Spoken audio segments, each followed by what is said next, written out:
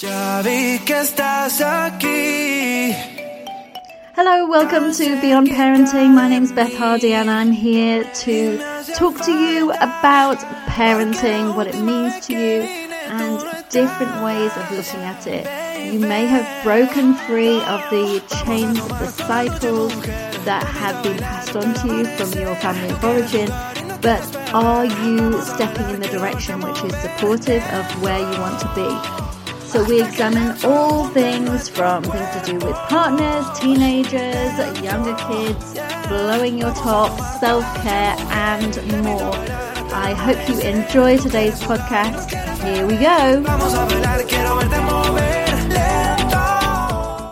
Hello and welcome to another episode of Beyond Parenting. I am so excited for you to meet Vignes, who has been on a really interesting journey. She's moved from Singapore to Finland and has brought her kids up in Finland without having any Finnish. So she said she knew 5 words at the beginning. So it has been a really big challenge. It's interesting to hear about it. We go through her experiences of postnatal depression and how she adapted to the huge culture difference. And we do talk a lot about stigma attached to postnatal depression and any mental health issues. We touch on post-traumatic stress disorder and some levels of abuse, so please be aware of what you're getting into with this conversation. We don't go in too deep, but just to know that it is mentioned. Thank you so much for listening. I hope you enjoy this conversation as much as I did. Hello and welcome to Beyond Parenting today. We've got with us Vignes today, and she's speaking to us from Finland, which is wonderful. And I can't wait for you to learn more about Vignes's amazing, incredible life as she's globe-trotted through her time as an adult and into parenting. So over to you, Vignes. Tell us about your journey and how it's all been. Okay, Beth, thanks for having me here. Really excited to share my journey with all of you. So I'm from Singapore and about 20 years ago, my husband, who had moved to Singapore to be with me, we decided that we'll move to Finland, we'll come to his country. He's a Finn.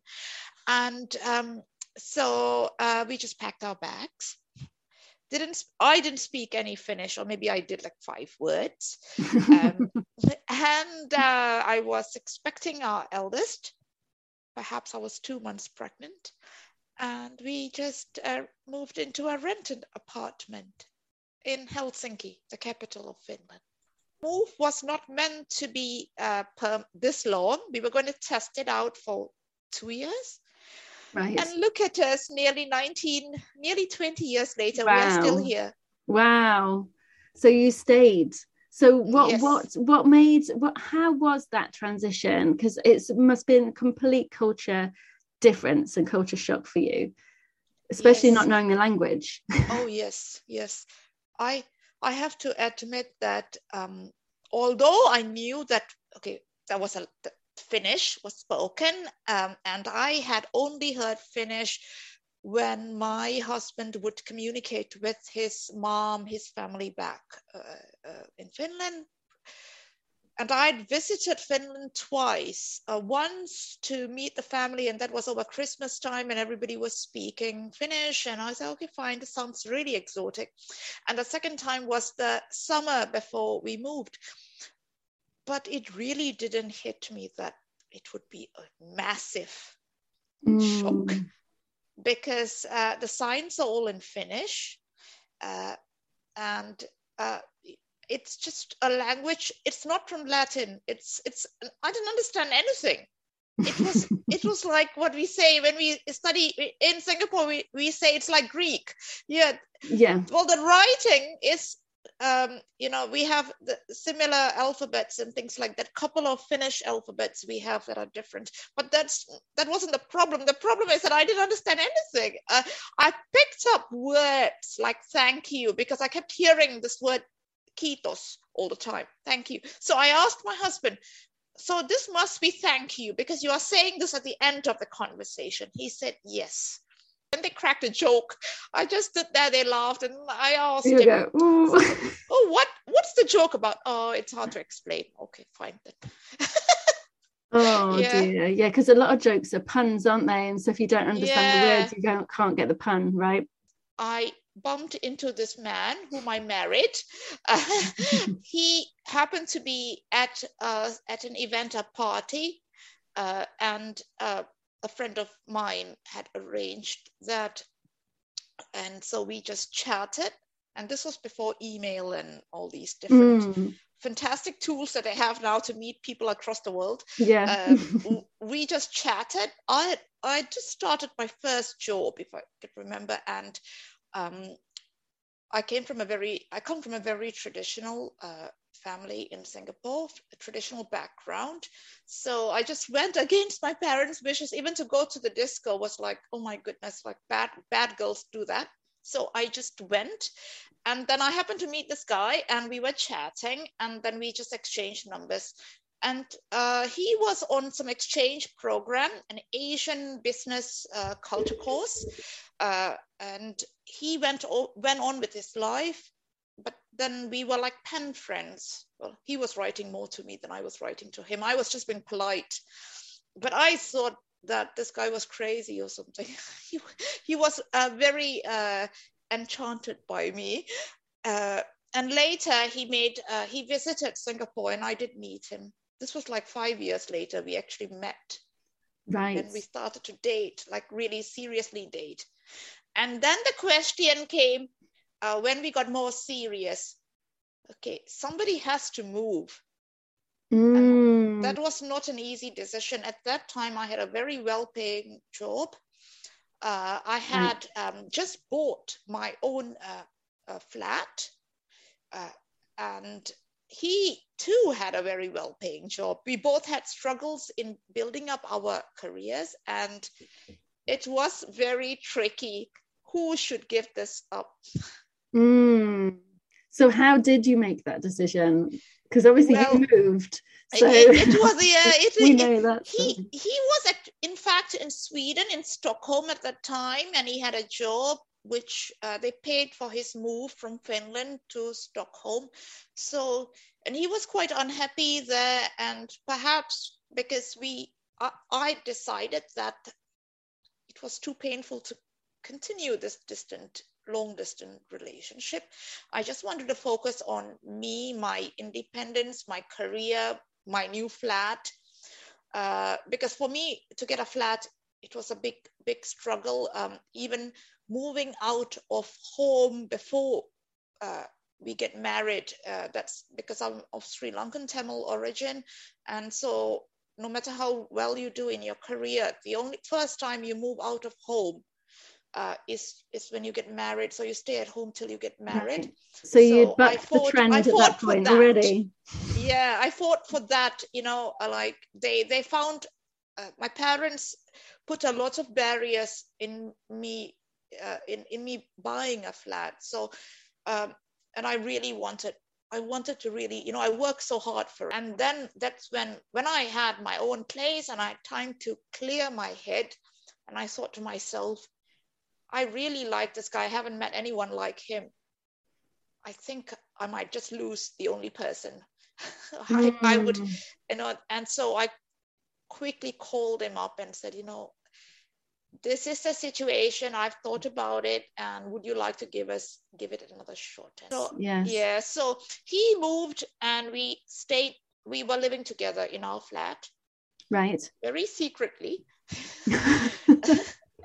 Because at least my parents and some of my friends knew, but I mean, we didn't tell anyone we were living together. So I had a flat and I lost my job. Wow. It was like just when he decided to quit his job and move. So I called him up and I said that I am not joking, but I'm going to tell you something. And then I said, this happened. With so much uncertainty, bringing a child into this world, I mean, I just thought it would be easier if he worked and I could stay at home. It was like a dream of ours anyway, that we both had parents who didn't really stay at home Okay. to look after us. So we thought that it would be ideal. So he looked for opportunities in Finland. Right. And so then we thought to ourselves, why wait for the ultimate opportunity? Let's just move, because if I'd moved before I was 3 months pregnant, I would be entitled to some benefits, maternity benefits. Oh, that's so savvy. yeah, I like it. yeah. So we thought, okay, made my application for residency. At that time, we had to make the application before we come into the country. We submitted that. That took ages. I got approved and then just moved into a rented small flat in Right. Helsinki. And I think it was meant to happen, because within 3 weeks, less than 3 weeks of moving here, Yes. he phoned the people in Finland whom he was networking with, and so happened that there was a position. Of course there was, because you'd put everything else aside, you'd set your intentions, and then there it was, it manifested at the perfect time. It manifested, yeah. So Vignes, tell me more about this experience. So you've moved over to a country, you don't speak the language, and you don't have a job in which you can meet and talk with people. You are pregnant, and you're going into the new world of being a parent in a foreign land. Nothing is familiar, and you don't even have people who are familiar. What did that feel like? Overwhelming. Yeah. And frightening. I was on autopilot, I think, because I didn't really think too much about this whole thing. I didn't even know the word for maternity clinic. The word is Neuvola. And everyone was telling me to go to this place called Neuvola. And they didn't know, they used this Finnish word, but they were speaking in English. And I was like, where is this place I should go to? I didn't know familiar words. I was thinking, where am I supposed to go to this particular place? And I was fortunate because at the maternity clinic, the midwife could speak English, and my husband could help. Yeah. Okay, so now let's get into the being a mum, right? So when you became a mum and you're out there in Finland, how was that experience? What went on? I was very, very lost, very afraid to ask for help, because I thought that I was expected. Well, I thought, it was in my head that I was expected to have learned some Finnish. Yeah. So on your journey since then, because now you've been there 18 odd years, right? Yes. So since that point, have you actually developed Finnish, or have you managed to? You have. Yes, I have. Yeah, far from fluent, but I could hold a conversation. Of course, I can manage. I've been quite independent.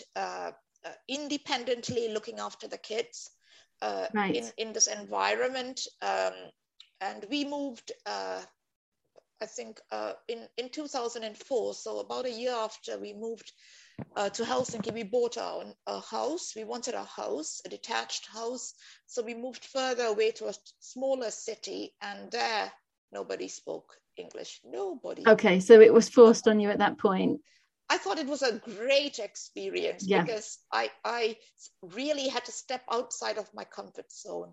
And you know what? I thought to myself, they will laugh at me, but nobody did. In fact, it was on the contrary. They were very, very appreciative that I had tried. Yes. When my firstborn arrived, I mean, I knew, okay, parenting. We went for all the classes, but they were all in Finnish. Right.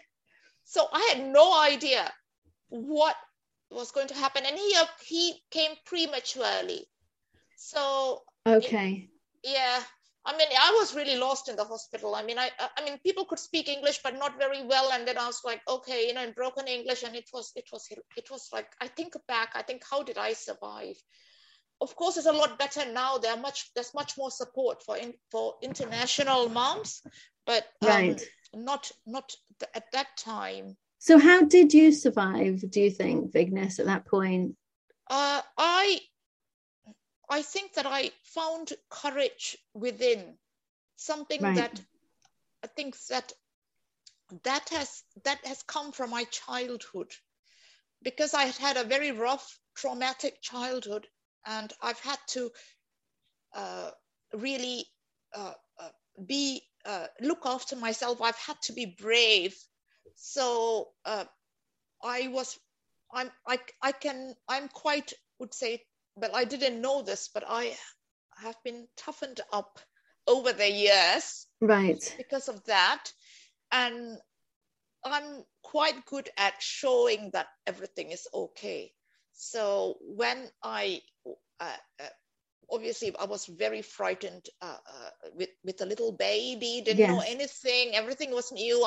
My mom-in-law lived quite far away, and I couldn't just ask her to come and help me. I had to keep her at our place for a few weeks, and I didn't really fancy that, because that's quite full on, isn't it? Yeah, because that's it. She has a very controlling personality, so Okay. I didn't want that. So No. yeah, so unfortunately, I was showing that I was very good. Everything was good, but then postnatal depression kind of crawled its way in without me realizing. And at some point, I knew that, because I was crying a lot, I was tired, I couldn't enjoy the baby. Yes. And so this courage I developed got even stronger, because my husband couldn't help me. I didn't know where to ask for help. I didn't even know what the word was.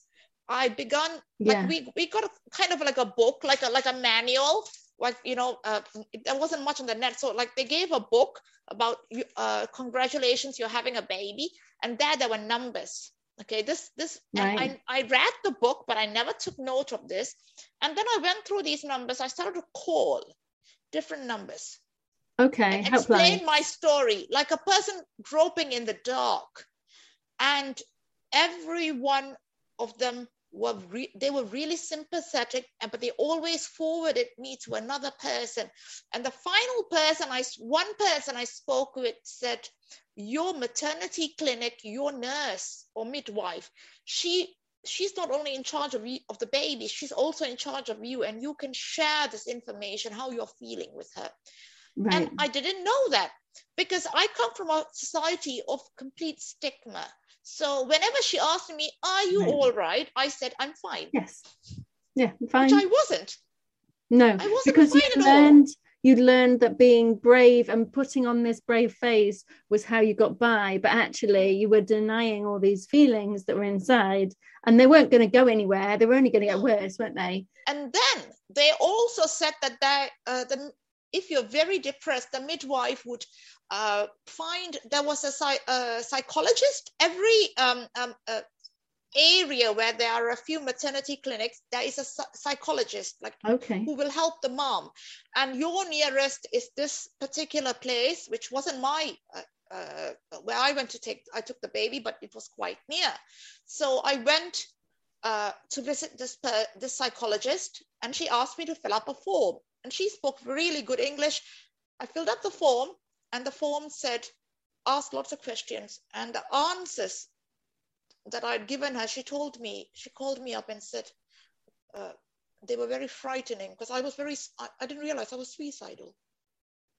Wow. Yeah. So she referred me to the family health clinic, and I got all the support. I got the support as friendship from the family health clinic, all paid for. I mean, all under the municipality. And then I was also put in touch with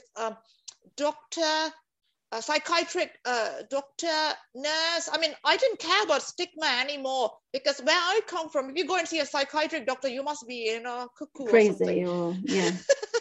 Yeah, I didn't care. She put me on medication right away, because the main thing was that I was so anxious. Right. Well, it can be so anxiety provoking. Anxiety. And once I could calm down, immediately I could feel the difference. Then I went to her, I think 2 weeks later, and she said, I can see that at least we can have a conversation. I was super hyper and anxious. Right. That's really, really tough. Yeah, I didn't care what anyone thought. Of course, I didn't have any. I didn't overthink it like, oh, what will someone think? I went. Yeah. I decided when I was in a really bad state. I need help, not just for myself. I have a little person here who depends on me. Yes. And I had to get help for us. Yes. I wanted to be that mother who could enjoy the baby, not, looking so sad and crying. And I mean, so I did it. And that, to me, that was a very, very important step, because coming from a culture, as I said earlier, where there's so much stigma, till today, nobody talks about it. Right. People think it's like a flu or something. Oh, are you better now? It doesn't go away. No. It's unfortunately, that's the situation. And I feel very proud of myself having done that.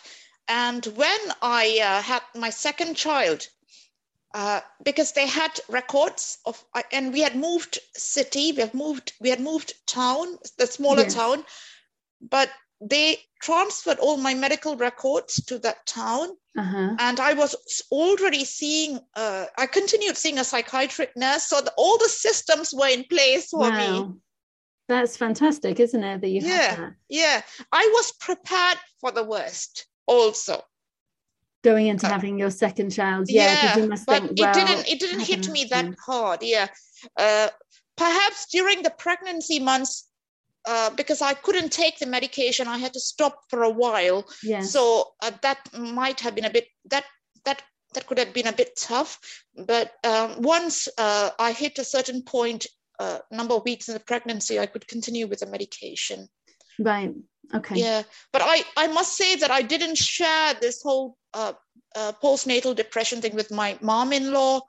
I didn't tell any, I didn't talk about it to anyone. I kept it very quiet, because it's something that at that time, I went to get help for myself, but I wasn't sure what Finnish society thought about it. Of course, that cultural difference. Yeah, because in my society where I come from, we wouldn't talk about it. Yes. But I didn't know how people would deal with it. And nowadays I write about it so openly, and I like to be a voice for other women who have suffered the similar plight. Definitely. So I'm interested, how was it with your husband during that time? Was he able to be supportive for you at that time? Yeah. I think the biggest shock for him was that the biggest problem was that he was helpless. He had never, of course, he had never been with somebody who had been through this, and he didn't know how to help me. He thought that if I went to get help and I took medication, that could affect the breast milk, the medication going in the breast milk, all that. So he didn't have any information, and initially he thought I was just tired. But it was much more than that. And when I went to get help, which was on my own, I always feel very, very proud of that. On my own, he could see the huge difference in the way I was. And I think he was very, very proud. I mean, he's very proud of me because I went to get help. Because it's a big step to do that. It's a big step, especially coming from the culture where you said that there was so much stigma with it. So it's a big leap for you to recognize and then say, no, I'm actually going to do something, because it's somewhat, I mean, actually, when you are in that place of feeling depressed, it's many people just stay in that space and they don't even realize or recognize it in themselves, or actually feel they're worthy of getting help some of the time. Yes, isn't it? Exactly. And I mean, for example, I met a Nepali mom. This was maybe 15 years ago. And I told her, she was depressed. And I said, why don't you go and get help? And she said, oh, in Nepal, if I told anyone that I was going to get help, they'll think that I'm crazy. So yeah, so it is a stigma. It is. I remember having depression. I had depression for a lot of my adult life, well, from teenage. And I was studying to be a teacher. And I remember going to, when I was actually studying, so I was at uni, but I knew that everything that we did at uni, because it was an education degree rather than a PGCE, and I knew everything we did at uni counted on our formal record going forward as a teacher.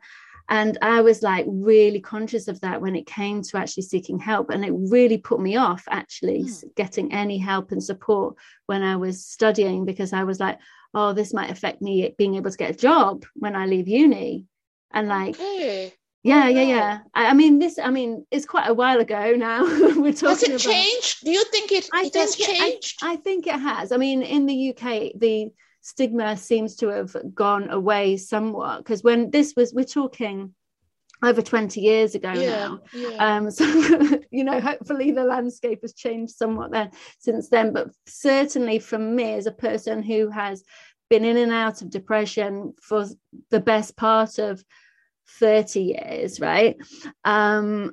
It's something that I've seen a marked shift in attitudes. And in actual fact, for me, the attitudes sort of have shifted along with my coming out of depression, like finally. And I feel like I've been in and out, as I said, for a long, long time, and had really awful bouts of suicide ideation for many, many times. But obviously being a parent, it stops the actual suicide planning. You start thinking about everyone. It's like, I really want to do that, but actually, no, I can't do it. I'm smiling, laughing about it, but that isn't. I know exactly. Like you think, oh God, this would be great, but I got to think. I felt that. Oh God, I have to think about my baby. I have to think about this. But that's a good thing, because then there are many reasons you don't do anything stupid. But because you have these people who you think about, and they're dependent. But I have to say, because I think that it's for me as well. My mother still suffers from depression, and I've always suffered from depression, but I've never ever recognized it, because depression doesn't exist in our society. Totally. So when you say your mother suffers from depression, is that something that as a fact, she's disclosed it to you, or is it something that you just feel like she must do? Because I never knew that before, but on hindsight, now that I have moved and I have sought help, I mean, she would be crying for no reason. She would, there's a mood swings for various reasons. And she was an abusive mother towards me. She was abused as a wife.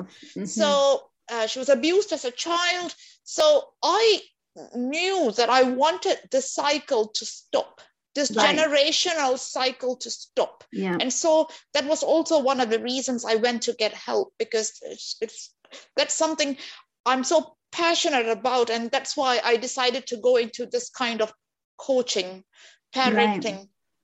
It's really to break the chains of the generational cycle.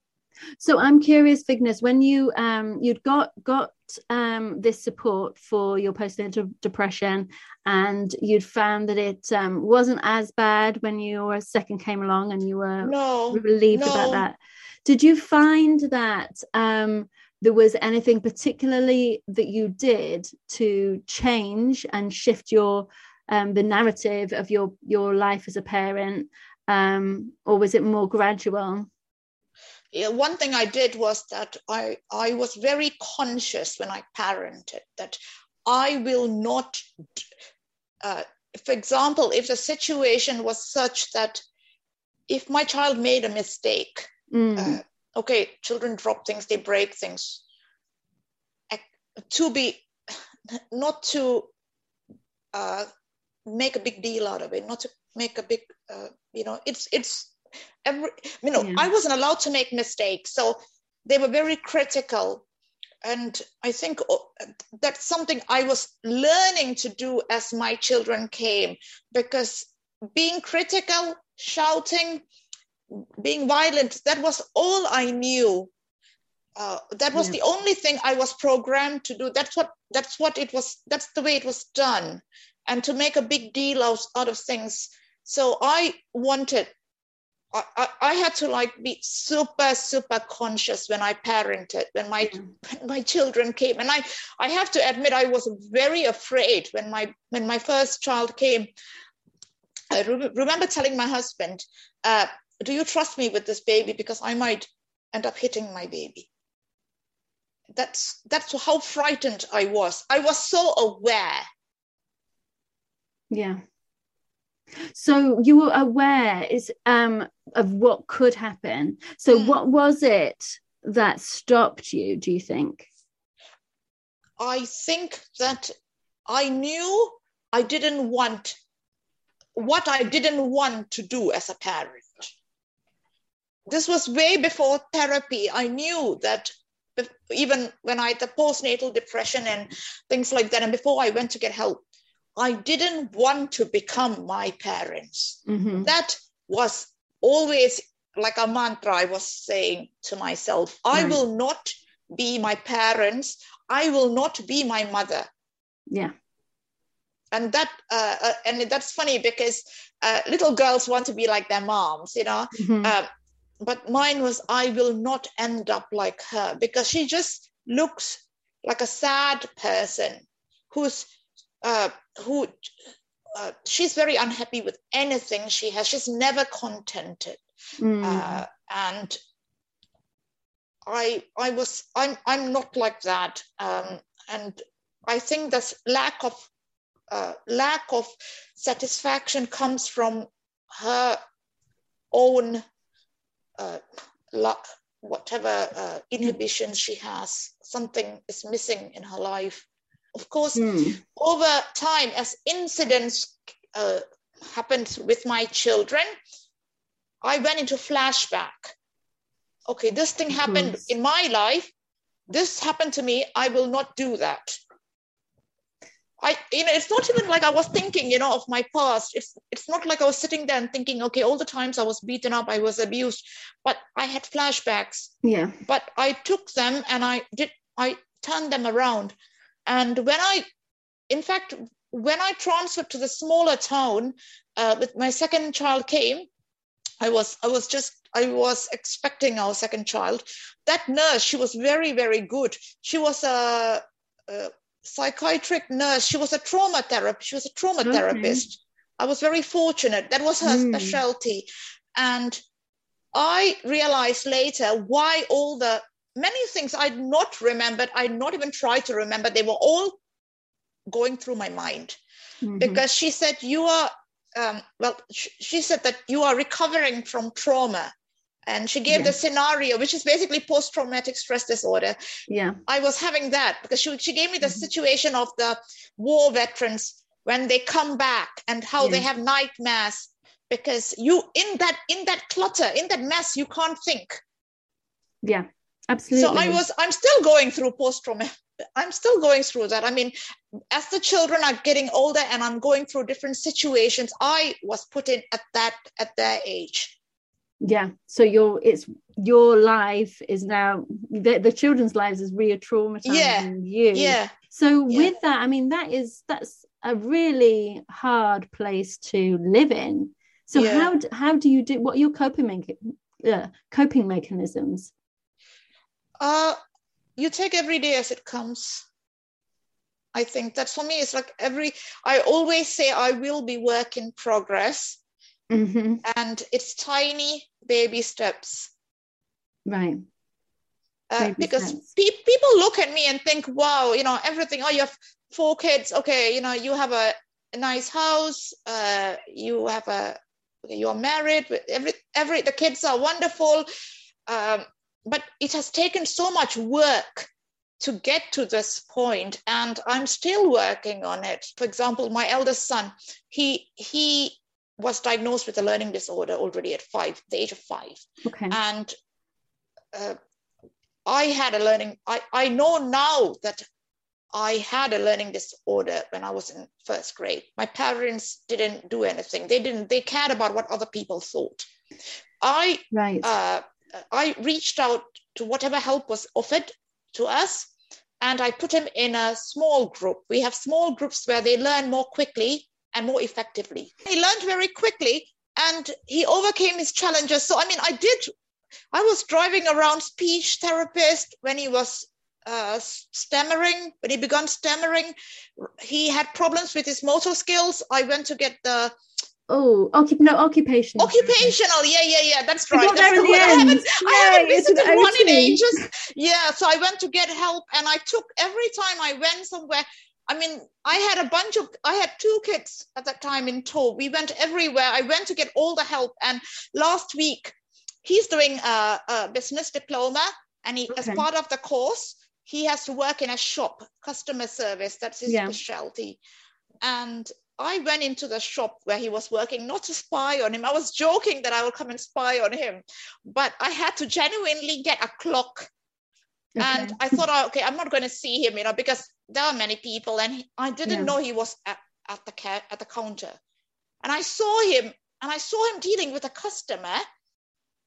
And then he waved at me, and then he continued with the next customer, and I got my clock from the next counter, and I said to myself, nothing is going to spoil my mood. I mean, this was the boy who was struggling with studies, and there he was, fine young man. He's 18, turning 19 soon, and I couldn't be more proud. Oh, I bet. That's incredible. Yeah. I was basically like a bouncing away. I bet. I mean, this is what you're doing it all for, isn't it? All this hard work that you put in is I'm actually coming to fruition. Yeah. I was like, oh God, this guy. I mean, this was the guy we were like, we thought, what, but if I was in a similar situation, if he was raised, he was me at that time. My parents they're both teachers. Okay, and yet they wouldn't get help. I was like the biggest embarrassment. I was slow in studying. No doubt I got a degree and a master's, but I did everything to make my parents happy. I never did anything for myself. So do you think now, Vignes, thinking about that, do you now do things for yourself? Yes, definitely. So tell me what some of the things you do for yourself. What lights you up now? Okay, I mean, I stayed at home, for example, we had four children came. We never planned that. Stay at home and just be mom.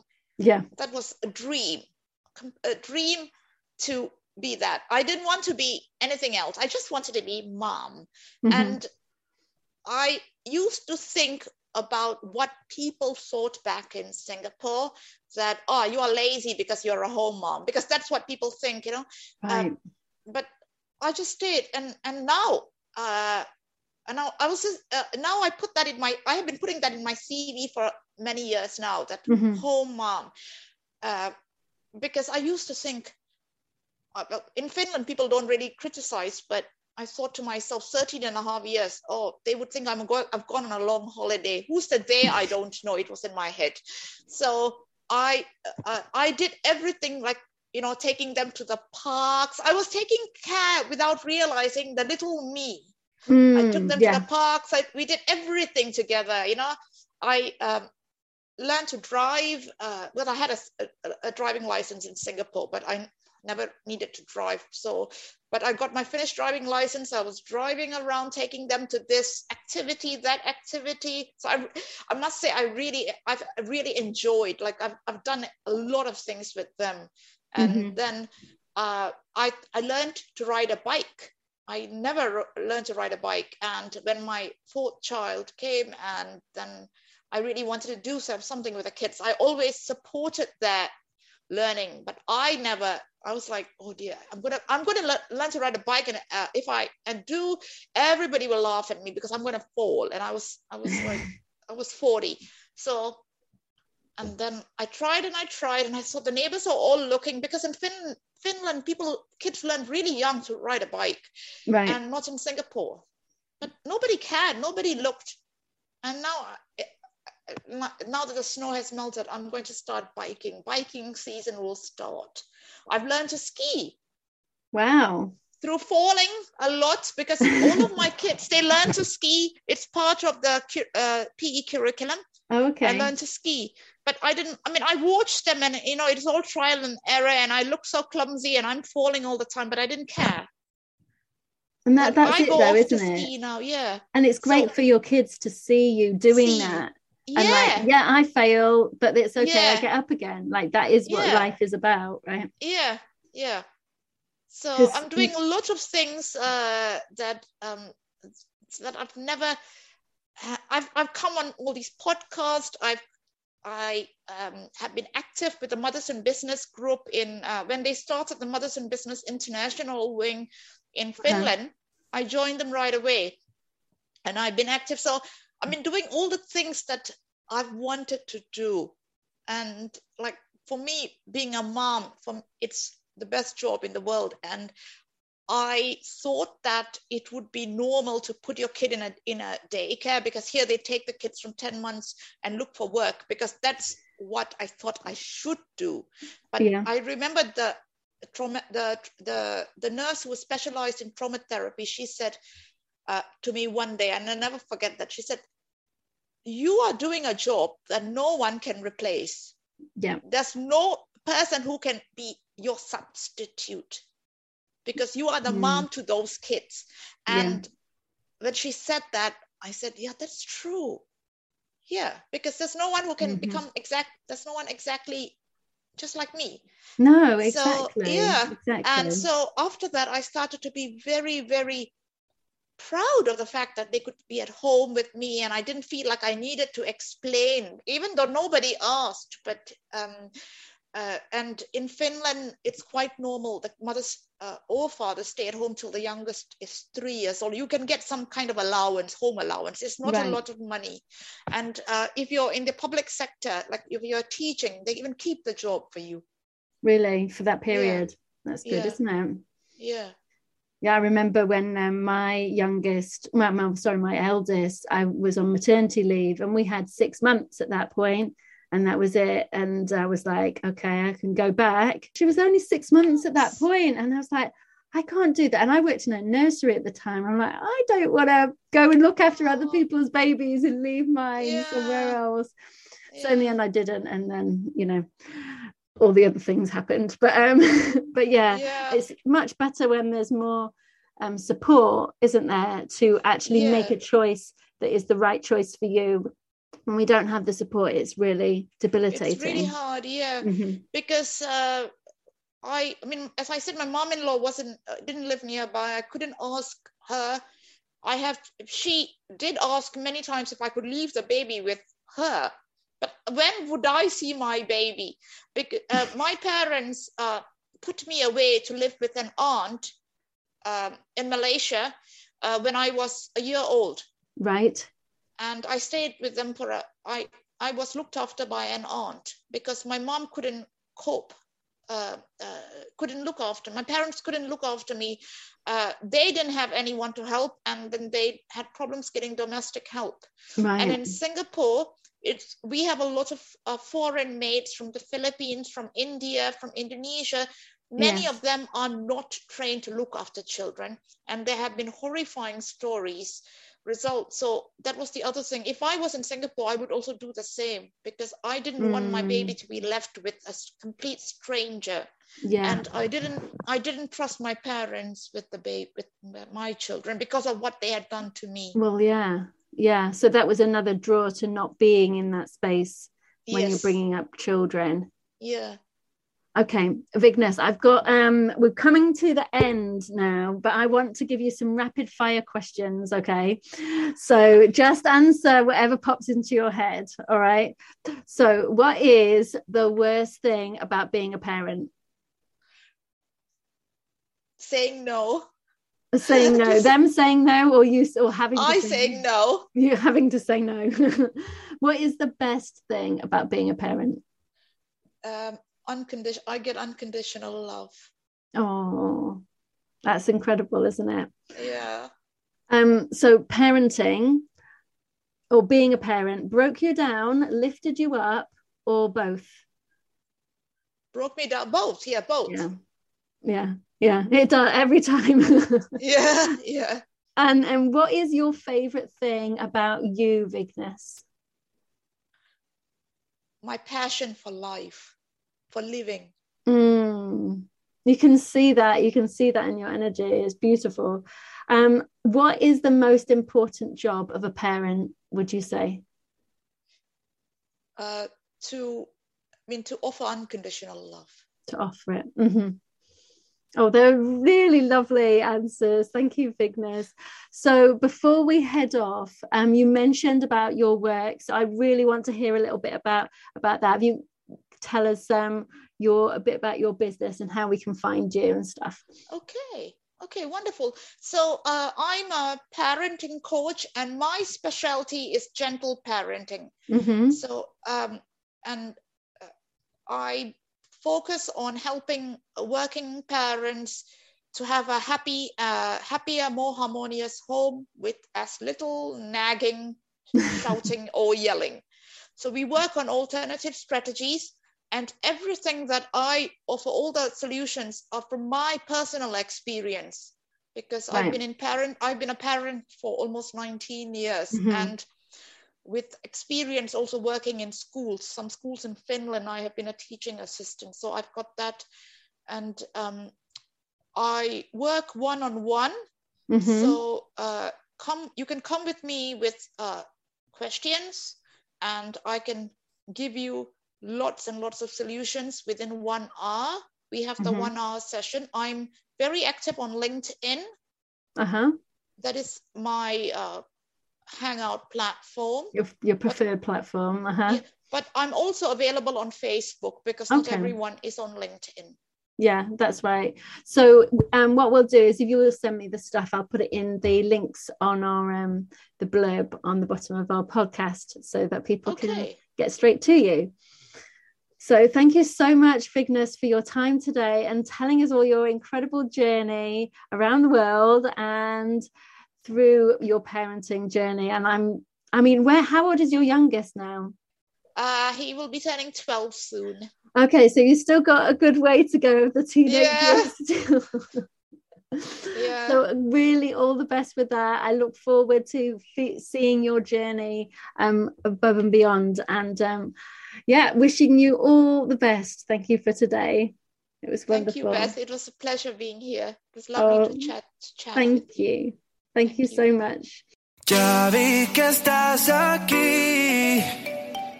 Thank you so much for listening to today's podcast with me, Beth Hardy. And if you want to connect with me more, you can get along to any of my socials, Your Family Wellbeing Coach on TikTok and Instagram. And you can find me at Stop the Triggers on Facebook. I hope to connect with you very soon. If you have a question that you want answering, we might be able to do a podcast all about that. So please do drop me a line. I'm so grateful for everyone who listens to this podcast. See if you can rate and subscribe so we can make it bigger and better every week.